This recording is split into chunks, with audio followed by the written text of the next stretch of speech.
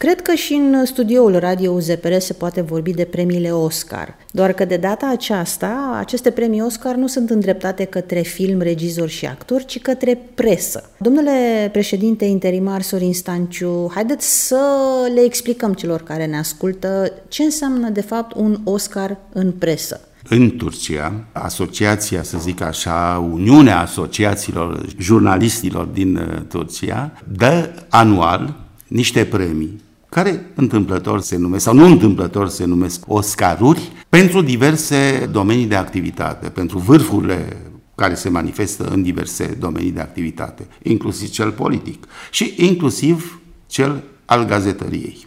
A 15-a ediție a acestor premii este o manifestare care are mare succes, mare popularitate la colegii turci, la turci în general, care este mediatizată foarte intens atunci când ea se desfășoară pe canalele televiziunilor, în presă și așa mai departe. Deci e o manifestare în vogă, să zic așa, în Turcia. Deci am elucidat acest mister al Oscarurilor în jurnalism. Dacă îmi dai voie, eu chiar glumeam că Oscar în România n-a luat nimeni. Eu am luat.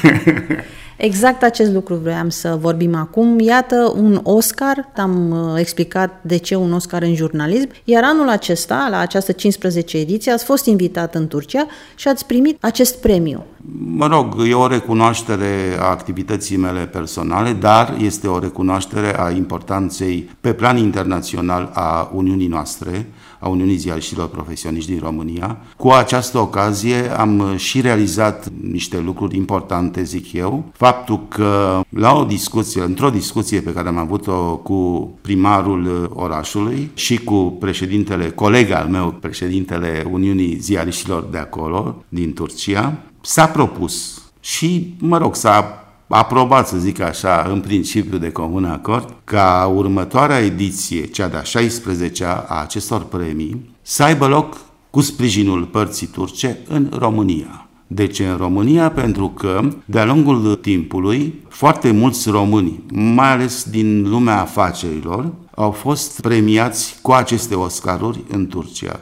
Având în vedere această îngrămădire de nume românești, colegii au zis, hai să o facem la București, să vedem cum e acolo și sper că va fi așa și se vor ține și ei de cuvânt, mai ales că noi, Uniunea Ziariștilor Profesioniști din România, avem de mai multă vreme un acord cu Camera de Comerț și Industrie România-Turcia, încheiat acum vreo 4-5 ani, și pe baza acestui acord vom putea fi parteneri în această viitoare manifestare. De altfel, cu ocazia acestui eveniment, împreună cu colegul din Turcia, am semnat împreună un acord de colaborare acum pentru viitoare manifestări pe care le vom face împreună, România și Turcia, uniunile de jurnaliști din cele două țări. Deci iată cum încet, încet, pas cu pas, ștafeta Uniunii Ziariștilor Profesioniști din România se tot ridică, avem mai mult de lucru, avem mai mult de gândit pentru viitor